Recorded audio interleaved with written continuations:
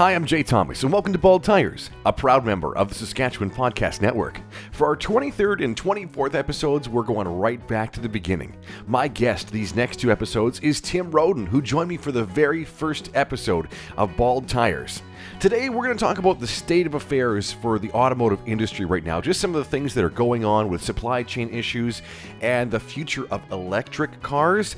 And Tim also calls himself, along with his dad Al, tire and wheel guys. We've got some great, tire and wheel stories for you. So sit back, relax, and enjoy. Lots of fun coming your way. Thanks for listening to Bald Tires, because when you make great memories, you make Bald Tires. The Saskatchewan Podcast Network is supported by Connexus. Does money spark joy in your life or cause you stress?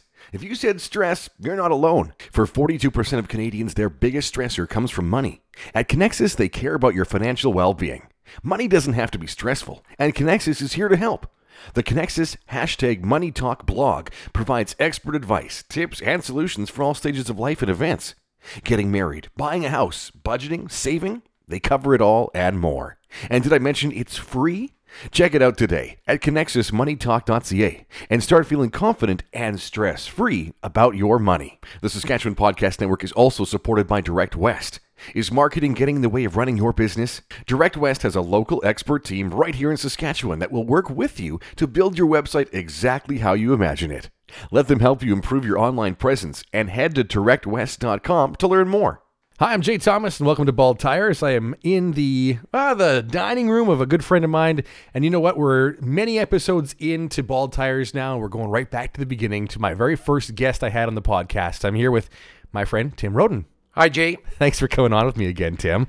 This is always fun. We've been together tonight for already an hour, and we've talked cars for an hour, and I thought we better put the microphones on and actually record some of this stuff, because we get together and we just talk cars endlessly. So I thought we'd talk about a few things in the podcast today. And, you're involved in the car community, but also the car industry right now. We're going to touch on that a little bit, about what we're seeing happening kind of with COVID and the whole world, a little bit of that. You picked up a set of really cool wheels on a trip recently that we got to talk about. And thirdly, I want to talk about road trips, because I think that you've done a lot of road trips, and I want to compare some stories about road trips. So anyways, let's start by saying that you work at a GM dealership. I do, yeah. And your job there is you're in charge of a lot of things, but you're also receiving all the new cars, right? Yeah, my department receives all of the new cars. We recondition all of the used cars. I run the detail shop. We do a ton of car deliveries, car pickups. Lately, car pickups is a big deal. But yeah, basically all the reconditioning of the cars and the receiving of the new cars are all the funnest aspects of the job. Well, and here's the thing that's making the news right now is General Motors. I mean, we know across the world right now that there are shortages of microchips, and the whole story behind that sort of goes something like this: is that when COVID hit, production was like every company was unsure what was going to happen. Right? So they all kind of at the same time sort of reduced their numbers of orders of microchips from all the factories that produce them in China and other places around the world. Right.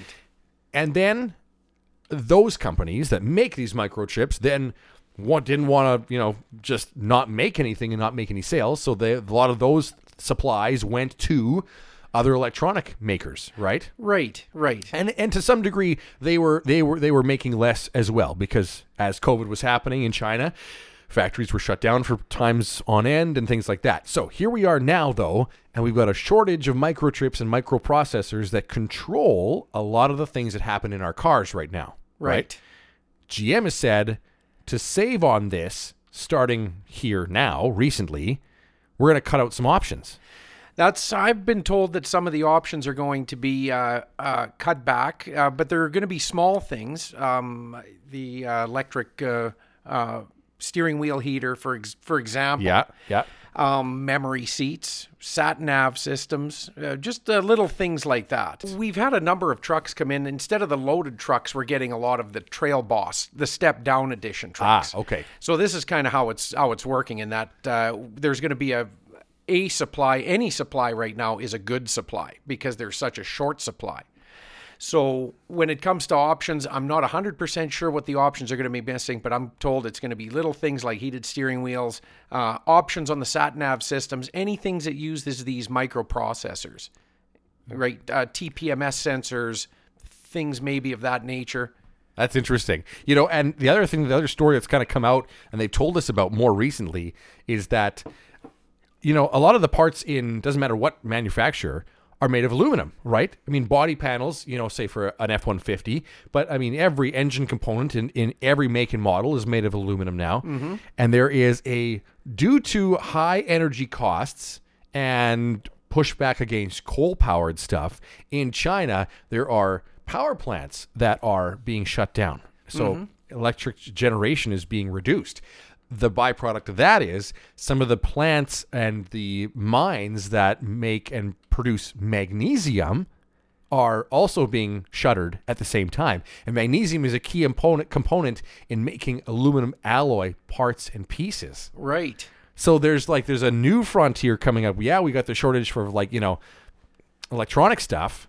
And now we may see shortages in the coming months of just metal to build vehicles with. Wow. Which is going to be really interesting to see what happens. So GM did announce today, though, that, or very recently at least, that they will honor if that vehicle, that trim level, was supposed to have its heated seats and heated steering wheel, that they will be retrofitted next year, that they're planning on creating a supply of the stuff, the microprocessors and all the switches and stuff they need to make it happen, that you'll be able to bring your GM vehicle back to the dealership and have it installed within a year or year and a half from now, something like that. I'm 100% confident if GM said that. Yeah, that was them. Yeah, that it'll happen. Absolutely.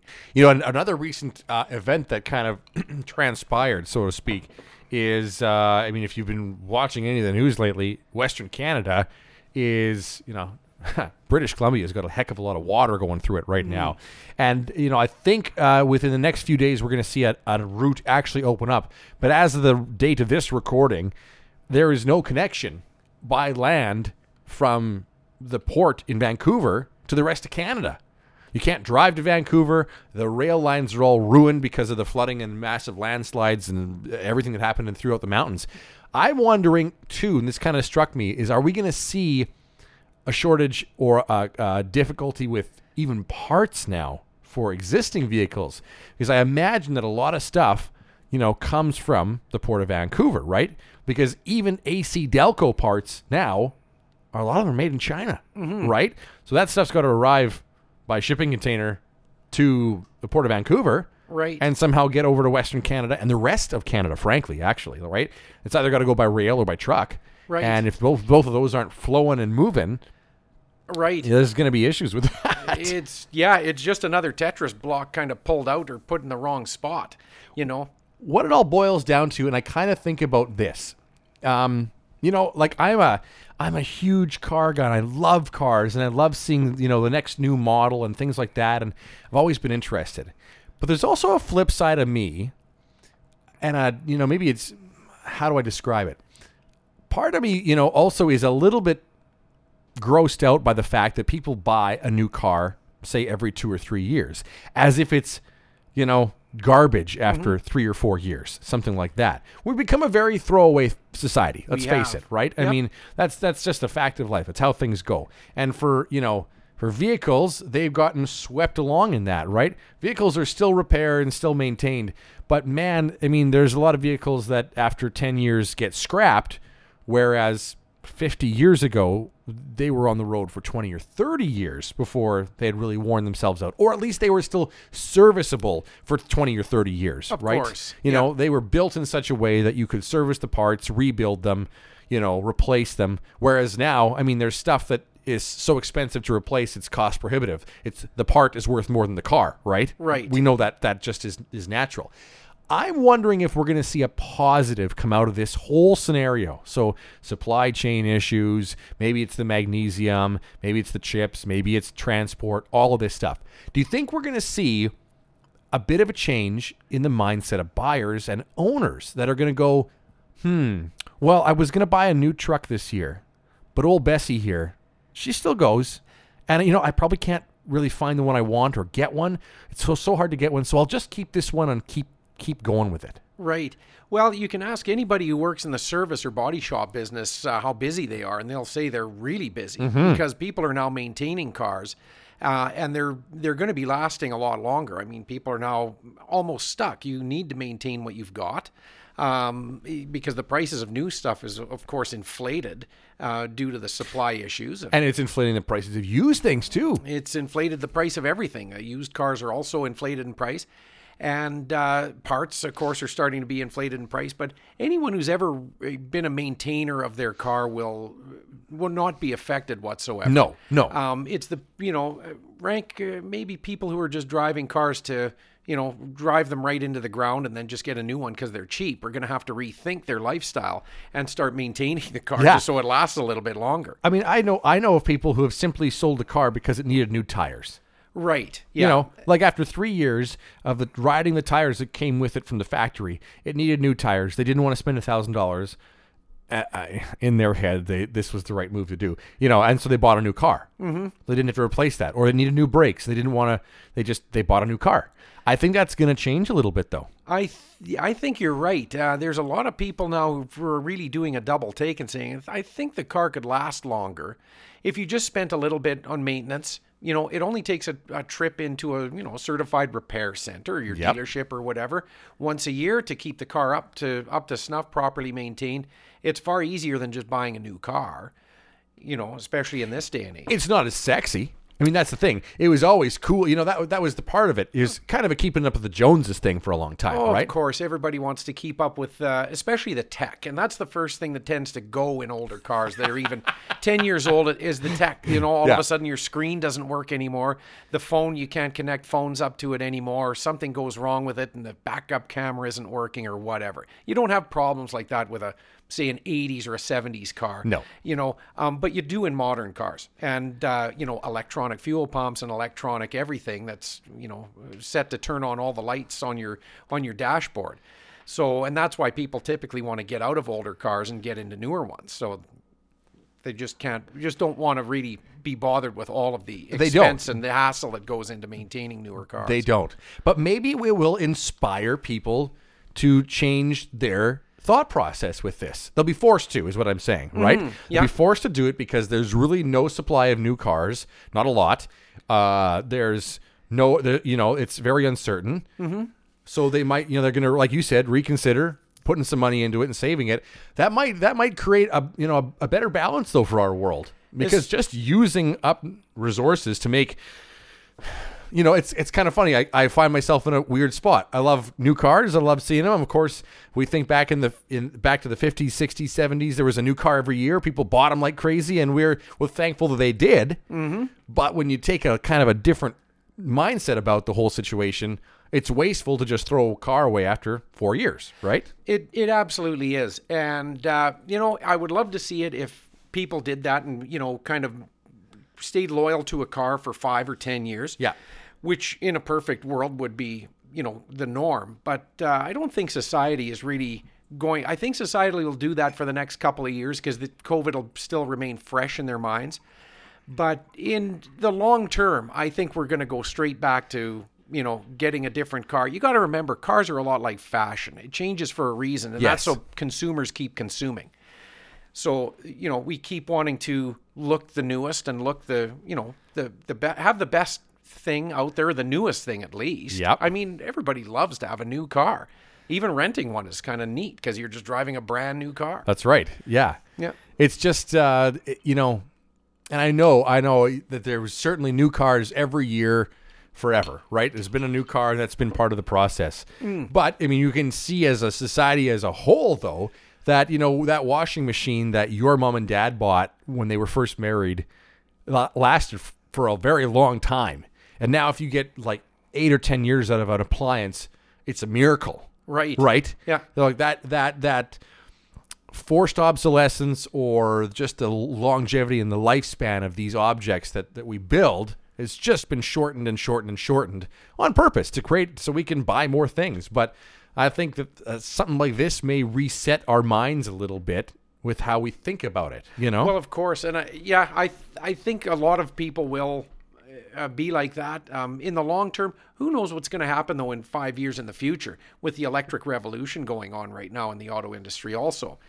There's all of the manufacturers are promising multitudes of electric models coming out within the next 4 or 5 years. So that'll be the next reason why people start to replace cars, is they're going to want to start going all electric.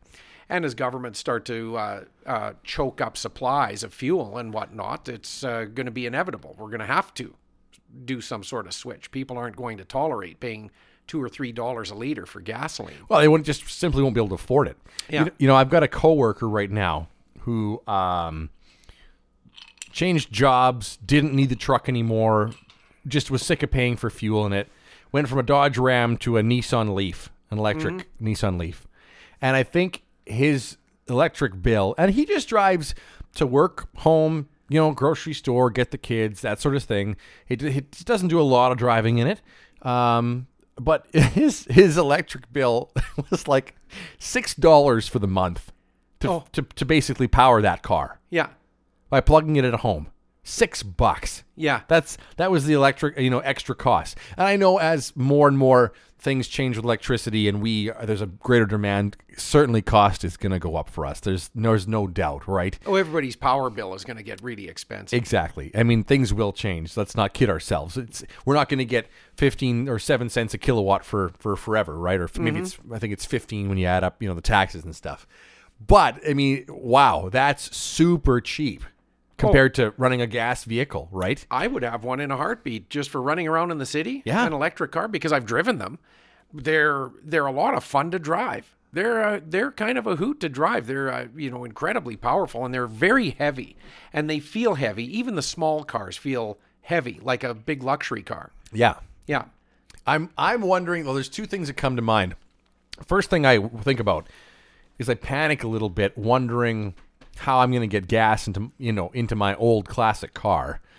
Already, the last fill up I did this year before I put it in storage, half a tank was $70 of premium gas. Yeah. Half a tank. I know. That's because I spent the same money for half a tank in my car also. And, it's a hobby vehicle, so I don't drive it a lot, but I still probably put a tank in every couple of weeks with what, we do with the sort of the car show circuit and everything like that. Right. Oh, man, that's, it's $1.65 already. What's it going to later, when this summer there's going to be another carbon tax add-on from the government coming up again, I think, this spring. Mm-hmm. So where's it going? And, so I'm sort of feel a bit panicky about that because, of course, I don't want to let it go. I don't want to stop driving it. I love it too much. It's, it's our hobby. Well, you're always going to be able to buy gas, for the foreseeable future. Yes, because the distances that people who live in areas of Canada especially have to travel. I can see most households having 2 cars. One electric, one gas. The gas car will simply be for traveling out of town. You want to make a trip to Calgary or whatever. Yes, you can do it in an electric car, but it's extremely inconvenient having to stop every 3 hours for 2 hours to charge it up. Yeah, that's right. Yeah. So so that's the day when all electric replaces gas is a long, long ways away, and a lot can happen between now and then. That's true. The other thing we were talking about, though, before we got going here, what's interesting is there are now companies, and you brought up Ford as one of them, that you can buy a drop-in electric motor. Yeah, well, I saw that that was part of the SEMA show. I saw it online. They had converted a Ford F-150, a 78 or a 77 Ford F-150 to an all-electric, and they use these do-it-yourself drop-in electric engines so that, a do-it-yourselfer's got to know an awful lot to convert an old car to an electric car.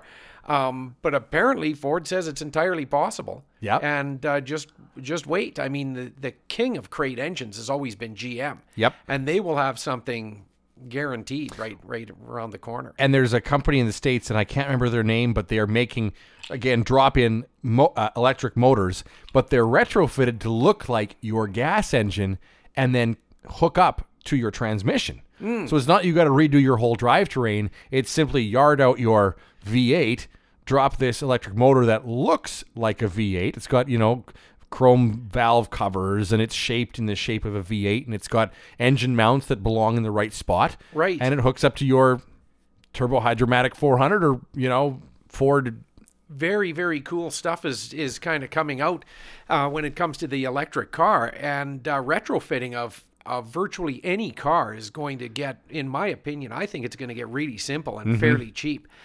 It's apparently costs about 30 or 40 grand to retrofit any car to electric. Yeah. And compare that to the 60 or 70 grand for a new electric car. It's going to be cheaper if they made it cheaper to retrofit your old road car into an electric. Yeah. Like Back to the Future Part 2. That's right. Retrofitting your car to fly. Oh, sure. Hover cars. Who wouldn't want a hover car? Convert your old gas car to a hover car. That's right. Absolutely. I would do it. That's a great movie. I just thought of that now you mentioned it too. It's going to be fascinating to watch the industry and watch what happens in the next few years. And like you said, they're all making strides, and a lot of companies have made commitments to go 100% electric by a certain date too. Mm-hmm. They've got that in there, I know there's going to be some die-hard gas fans and, internal combustion fans, though they're going to be pretty upset with that. Well, again, I don't see internal combustion going anywhere anytime soon. No. This is all years and years and years into the future. And, the further you get into the future, the more you're able to kind of recognize the pros and cons of everything. Like I say, I've now driven a number of different models of electric cars, and they're very, very cool. They're extremely different to drive, of course, but, they're very, very neat. And just for running around in the city, yeah, they're great. So I've driven a few electric ones. I think most recently was a Hyundai Tucson SUV, all electric. Mm-hmm. And of course, it's just an electrified version of the gas powered car that they make otherwise, but it was really cool. And the only thing I didn't appreciate about it is they took an all-wheel drive SUV, and the electric version is only front-wheel drive. Okay. There are some manufacturers who are changing that. They're making all-wheel drive, and they're putting a motor in the front and motor in the back. Mm-hmm. But that Hyundai, you know what? Like, burnouts on demand. Oh, yeah. Like, I'm serious. Take the traction control button off, just stab the throttle, and it would just light the tires up on dry pavement. Instant torque. It would, squeal. Yeah. It was, and it really moved. Like, it's a cool feeling. It's a little weird, just no engine noise, and it just kind of makes this noise, as you kind of get going. That's the hardest thing to get used to, for sure. But the thrust and the torque is just so satisfying. It is. What have you driven? I've driven the Chevy Bolt. Yep. And it's a small car. We just have a new model out, and I had one. I just kind of zipped around the lot with it. And it was a Chevy Bolt EUV. So slightly bigger, more SUV-ish than a Chevy Bolt. But the kind of the neat things about electric cars is when you get into the car cold, for example, and you turn the heater on, it blows hot. You don't have to wait for the engine to heat up. It blows hot right away. It's instant hot air. And again, like the sensation on the freeway, you can pretty much drive the car just with the cruise control buttons on the freeway. Mm-hmm. You can adjust the speed because it's so instantaneous. It's just a very, very different sensation. When you're on the road with an electric car also, it feels exactly like a gas car because you still have all the road noise of the tires humming on the road and the wind whooshing by and everything else too. So it feels quite normal and quite natural. So it's, but they do have the large screen also in them, and I think that'll be the next big trend is the big Tesla-esque screens in these cars also. So I drove a Tesla Model Y, and did you? Again, just kind of moving one on the lot, and very different. You get in, there's no start-stop button in it. The key is a credit card. And you simply put the key in a little slot and the car is totally active. No on-off button. You just put your foot on the brake and click D for drive and up for reverse and press a button for park.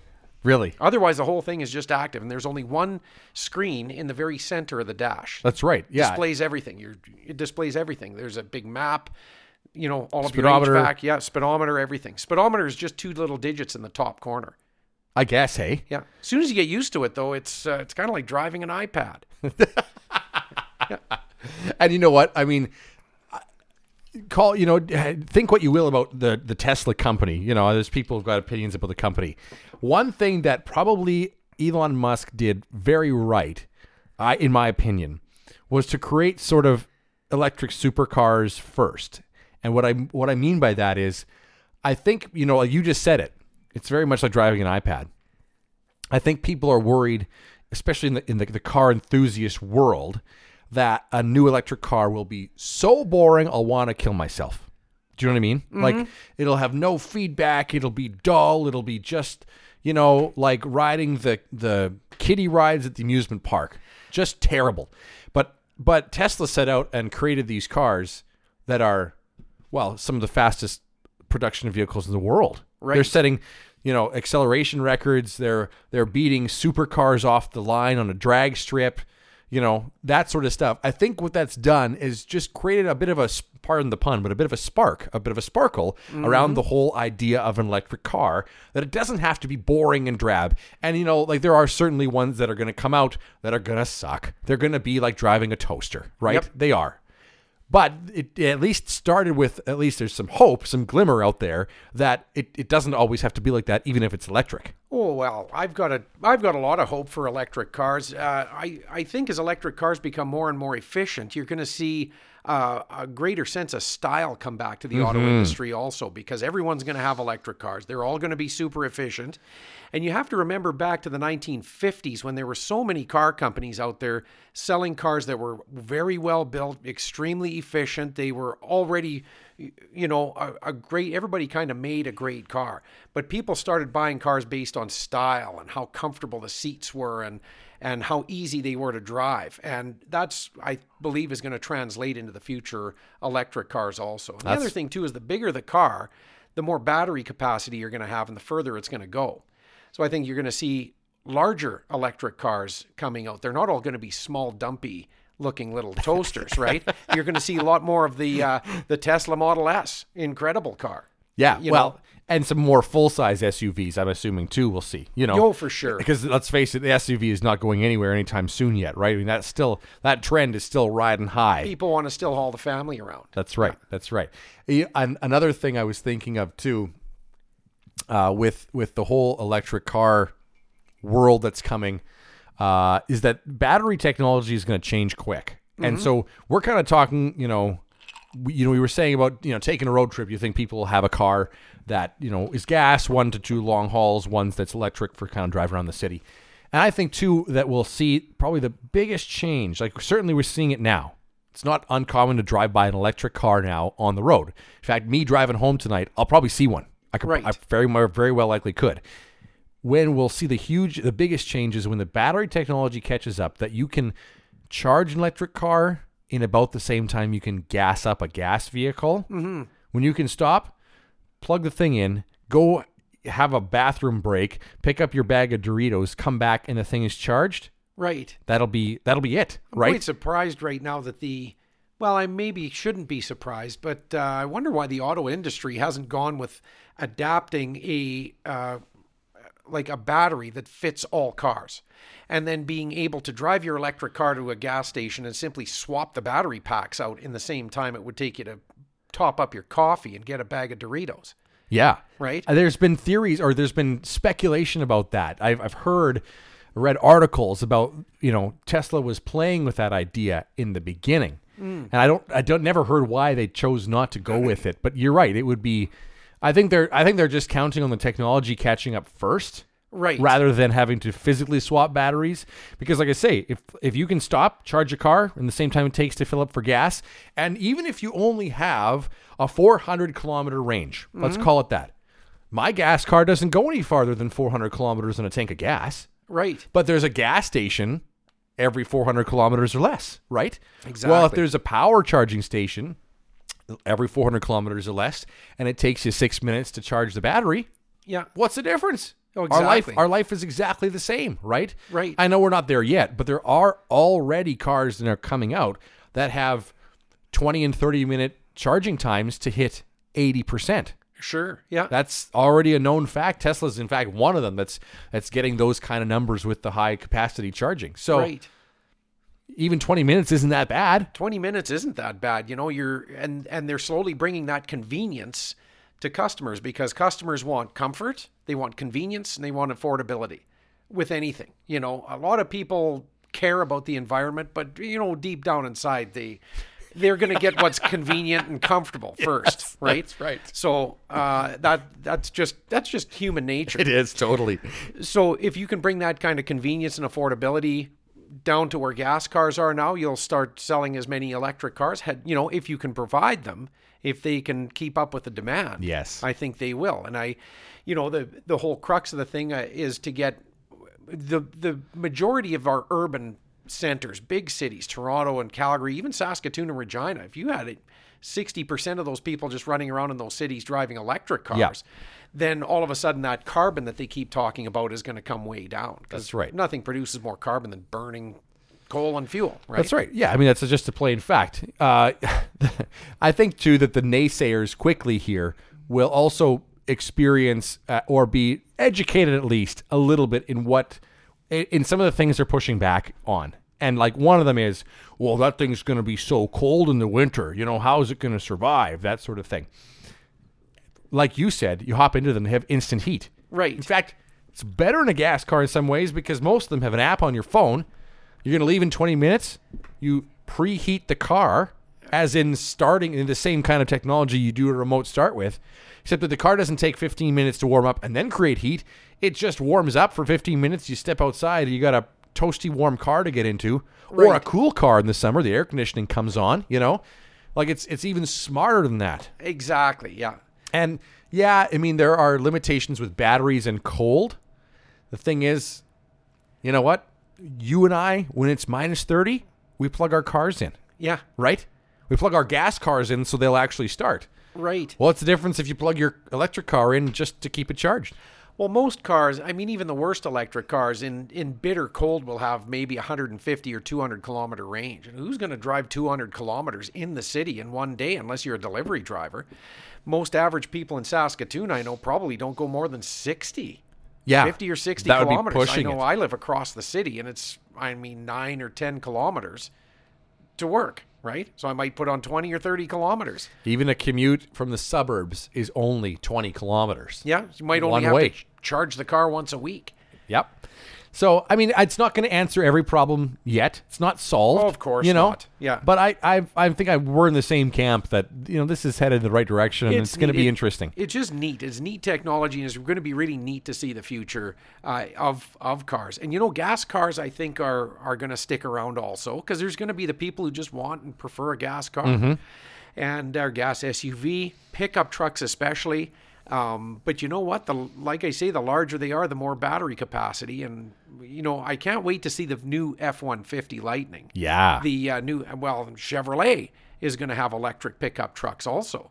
So it's going to be cool, and they're going to look really neat because they're going to really want to entice buyers. I think people, the public or a lot of the pushback, they're not thinking of it like this. And you just summed it up, is that they're sort of thinking of an all or nothing. But the two can coexist The two will coexist. for a long time. Absolutely. Yeah. You know, they're going to serve different purposes, but they'll coexist. They're going to be people who don't ever travel much out of the city, so they can have an electric car their whole life because they never travel out, you know, on the country roads. The whole gasoline infrastructure is all pre-existing also. So, Yeah. I mean, that's just not going to change.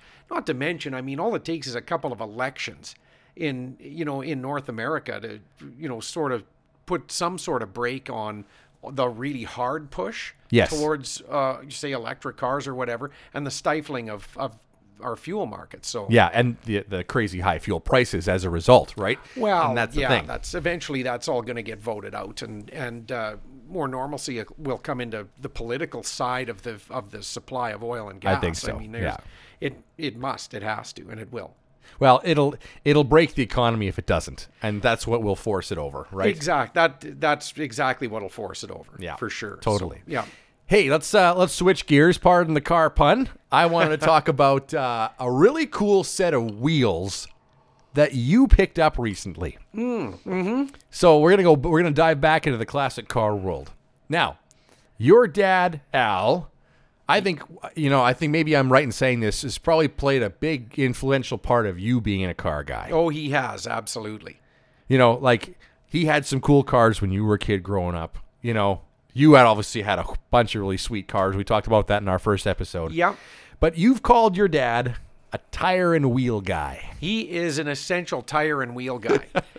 Dad's cars always had clean wheels and clean tires, and the shinier and the brighter, the better, as far as Dad was concerned. And every car my dad owned, as far as I'm concerned, even his company cars were cool because he just kept them so clean. You guys have a saying, poverty caps, Yeah. because I Yeah. think your dad probably called them that for years, hey? Yeah. Regular old hubcaps were just poverty caps because they weren't good enough. They weren't real wheels. For sure. Maybe that's my kind of affliction or sickness when it comes to wheels and collecting wheels. So I've got wheels I don't even have cars for. Well, I love walking around at a car show with Al, and he'll go, "Oh, that's nice. It's got the wrong wheels and tires on it, though." Yep. He'll just throw that out there. The tires are too small. The tires are too big. The tires are dirty. There's no white wall. So All that. Dad knows his wheels, and that's the first thing he'll notice on a car. That's the first thing I've always noticed on a car too, is wheels, and that's maybe what made me a success in the detailing business. Is the wheels have got to be clean. Yeah, they do. They Yeah. really do. So you went out to, was it Calgary recently or Edmonton? I was just in Calgary. Yeah. Calgary. Yeah. Tell me about the set of wheels you found. Well, I found a set of appliance wire wheels for Cadillacs. They made them for 10 years. They were a very expensive option. And there's very few of them running around with these wheels on them. And I happen to find a set that are new. I think they were on the car for 1 year.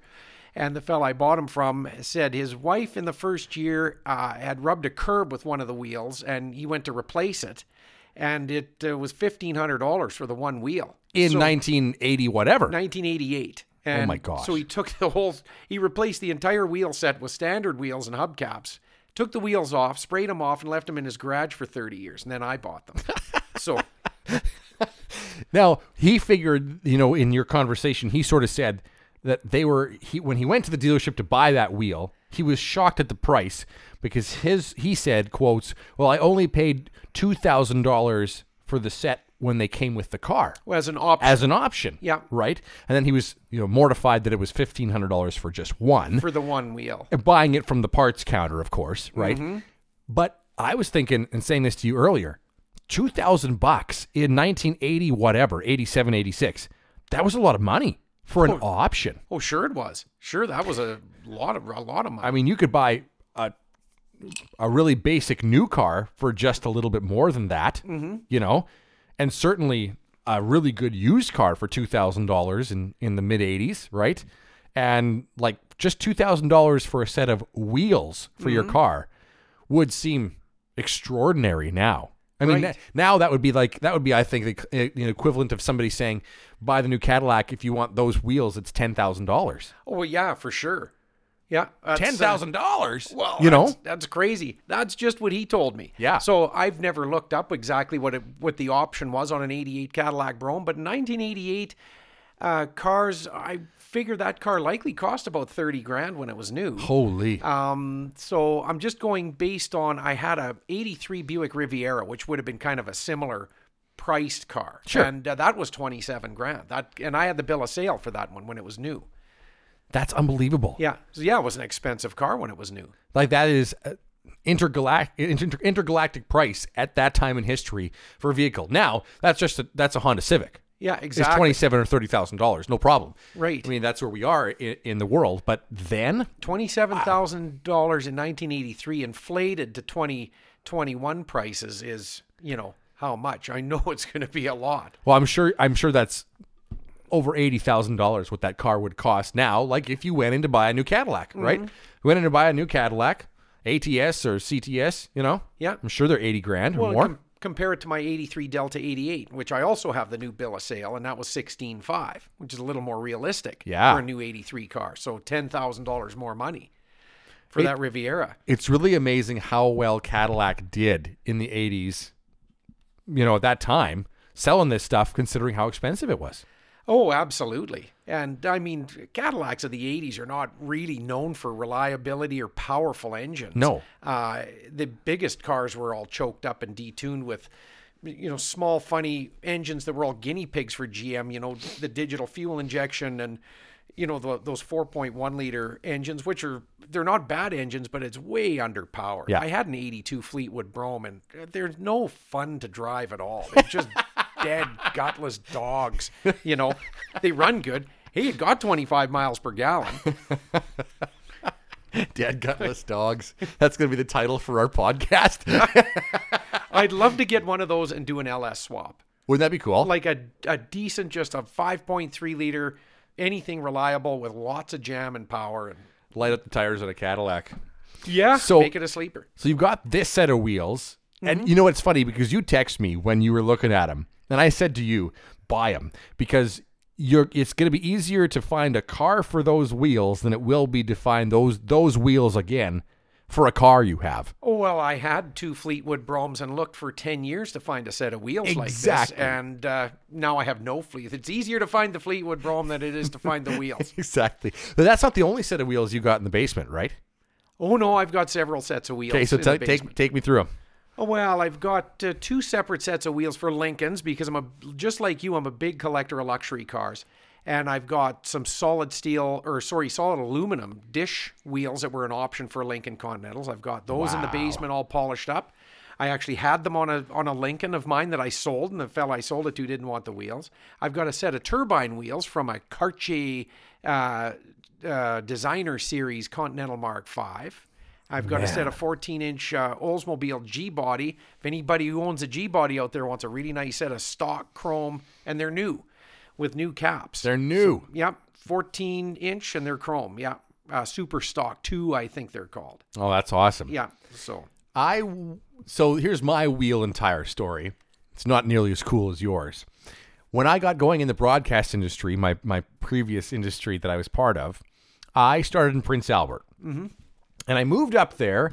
I had just bought a brand new Ford Focus ST. ooh, Okay, 2006. It was kind of not as cool as the SVT that came before it, and certainly not as cool as the real STs that showed up from Europe after it. But it was a little red 4-door sedan, but it had a bigger engine.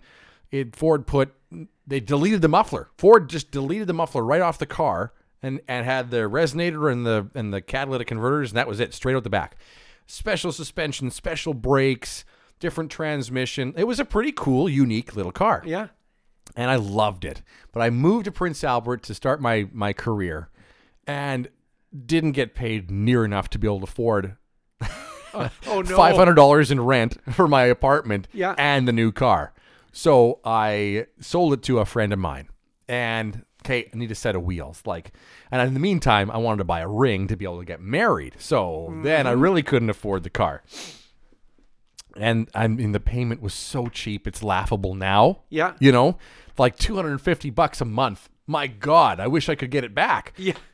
But anyways, so I think I was walking through the mall, and there was one of those poster boards, and this is 15 years ago. They used to post cars for sale. This is sort of before Kijiji wasn't really a thing yet. Yep. You still went by classified ads in the paper or in the Auto Trader and stuff like that.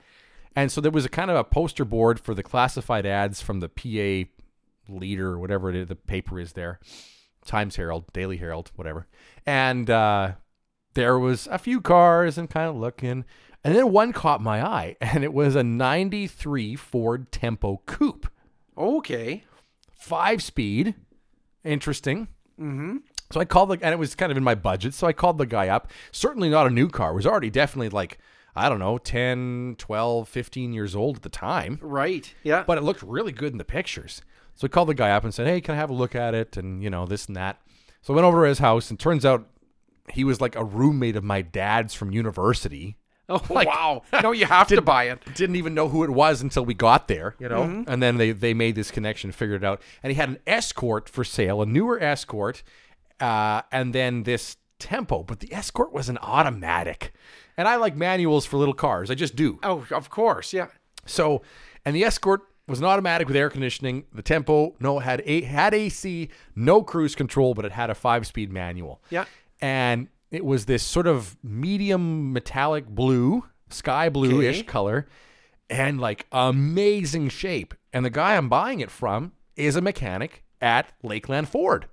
Okay. So I'm thinking like, okay, well taken care of. He bought it brand new from the dealership, had it its entire life. It had, new brakes and some new rear struts put into it and a little bit of work here and there. And just like I don't think anybody ever rode in the back seat. I think he just drove it to work and drove it home. And then that was his just run around little car and a little 2.34 cylinder in it. Anyways, I'm getting to the point that had these alloy wheels on it. And if you can believe it or not, there is an online Tempo Topaz forum group community, and they're absolutely nuts. What I mean is there's somebody wrote up an article that's based in this website, and it gives every single option and detail as if it was a Ferrari. Right. Like they've got, you can look up year by year and the color specs and like just everything. Wow. And so then there's this brochure or this picture of all the different wheels you could get with the car. And so I'm kind of looking, and the guy who sold me the car said, "Hey, by the way, if you ever think about it, I know a guy with another set of wheels for this thing." I thought, yeah, I'd like a set of wheels for some winter tires, And I'm just thinking, oh, he's got a set that's out in the shed or something, off of a Tempo. So I get a hold of this other guy, and I show up to his place in Prince Albert in his garage, and off the shelf he pulls 4 Ford boxes. 3 of them have never been opened. Oh, no way. And so literally they were the matching alloy wheels that were already on the car, but they had been on the car all seasons, for its entire life. So the alloy wheels starting to get pitted and kind of. Oh, of course, yeah. The car Typical wear and tear, yeah. The car looked great, but the alloy wheels, Ford's alloy wheels in the 80s and 90s didn't survive very well. That's just a fact. That's right. And so he pulls them down, and I think I got them for $100 each, which was a lot of money for me at the time. Yeah. But one box had been opened to check it was the right wheel. The other 3 had never been opened from the factory. Wow. Yeah. Unbelievable. So I bought them and swapped the tires and had my summer tires on those. And damn it, about 5 months later, I was coming up through PA. 16-year-old girl with her friends turned left right in front of me, and I T-boned her and wrote the car off. No way. Did you save the wheels? I did, yes. Excellent. I did. I did sell them since, though, because I just knew I was never going to have another Ford Tempo. It was like a 1 in a million thing, but. Oh, for sure. Well, there's not, I'd love to see a nice original Ford Tempo. I haven't seen one in so long. Yep. Those were everywhere in the 80s and 90s. They were. Yeah. They were. And in fact, I came home from the hospital in an 86 Ford or 86 Mercury Topaz. Okay, yeah. GS Sport, and it had a European package on it, and it had metric tires. Holy do you remember? Mac. Do you remember when there was Yes. a time Ford and I think a few other manufacturers did this, where they brought these metric sizes in? Yep. Not our standard 195 65 R14s. Yep. But a weird metric, and there were these alloys with these crisscrossed lines through them. They were really, really cool looking wheels. Oh, yeah. Very 80s. I remember those. Very 80s. Yeah. Yeah, very square lines through them. Yeah. And you couldn't get anything but high performance summer tires for that car that would fit that size. Yeah. And so I think we drove it for a few years, and finally my mom was so mad about getting stuck all the time with these summer tires on the car. Oh, that no. my dad and I drove out to like Amigo's Auto Wrecker, and there was a Topaz up on its roof, and we took all 4 of its ugly alloy wheels off. Yeah. Had all season tires, and it was like, oh, the Topaz doesn't look nearly as good with these, Wow. tires, and wheels. But Just the fact that you were brought home from the hospital in a Mercury Topaz as compared to a Tempo means you're going to live an extra 10 years. that's funny. It's funny how the cars we grew up in influence us a lot. I Yes. think. Yeah. I love Hondas. My grandpa always had a Honda, still does to this day, and that's made me a big fan. I had Fords for a long time because my parents always had a Ford. Right. So did mine. They had that Mercury Topaz. That was their first Ford, and then my mom just always found the seats in a Ford comfortable. So we had a pair of Taurus wagons, and there was a Ford Escape, and so it's funny. And same thing with you, right? Oh, same thing with me. Yeah. Well, Dad's Galaxy. I was brought home from the hospital in a 1964 Ford Galaxy. Yep. Convertible, light blue with a white top, and Dad currently has the same car, but it's a two-door hardtop, but it's the same color. Yeah, that's right. Just had to have it. And then his cars, well, of course, he's had a number of great cars, a 57 Chev and a 62 Chev. And he can tell you all the stories of his cars. But the cars I remember most, of course, are that Ford Galaxy, because I was a wee little guy when he sold it.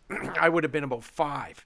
And he sold it and got a station wagon. And I loved that station wagon. It was a 70 Pontiac Safari.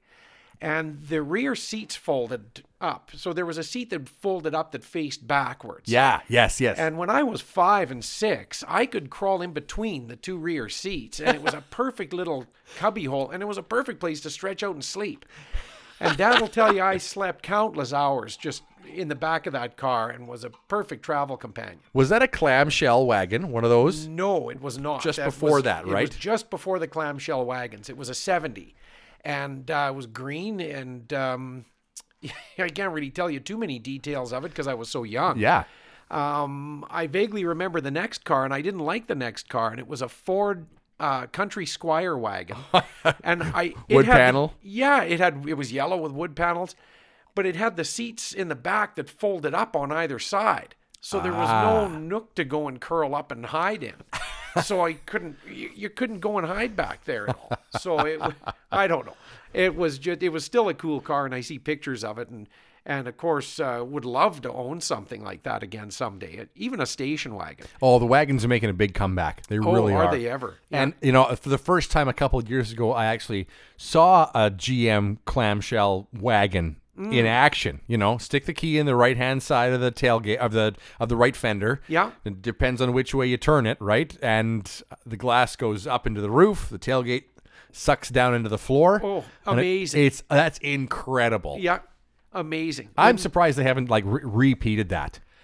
Well, it seems to me a lot of those cars had issues and problems with those motors and stuff, especially in the winter. The motor would freeze and the window wouldn't close all the way. And then you had a half-open window and a half-open clamshell and a freezing cold car in the winter and expensive repair bill. And it's any wonder why those were all used up in demolition derbies of all things, So, but it was really cool. And, the odd one that's still kicking around is very, very popular at any kind of a car show. I mean, I can watch those clams open and close all day long. I remember being mesmerized as a kid. Our neighbors had one. We could just stood there in awe. It was like the future. It was like Star Trek. Yeah. Yeah. It's watching a robot in action, basically. And that was an Oldsmobile custom cruiser, and it had square headlights in the front, too. Oh, yeah. First time I ever saw square headlights. Oh, really? Oh, yeah. Because those were allowed, 1970... There was a date for that, right? Well, their car was a 76, and it was an Oldsmobile, and it was a clamshell wagon. I believe that might have been the only year of the clamshell wagon Oldsmobile that had square headlights in it. Could be. Very, very cool. I think that was just about the time, though, that the square sealed beam headlights came out, right? 76, 77. Somewhere in there. Some 75 luxury cars had square headlights already. 75 Cadillacs all had square headlights. They were probably just the first to get it allowed by the government. Oh, yeah. Well, especially in the U.S., they have so many different state laws and stuff, and did in the 70s. Even if you go back to the 50s, some 57 cars have dual headlights in the front, and some have just the single ones. That's right, yeah. Because they weren't allowed yet in certain states, so they had to make just the single headlight still. You know what, Tim? We're going to leave things right there for right now. Next time we get together, let's talk about some road trips. How does that sound? Thanks for listening to Bald Tires, because when you make great memories, you make Bald Tires.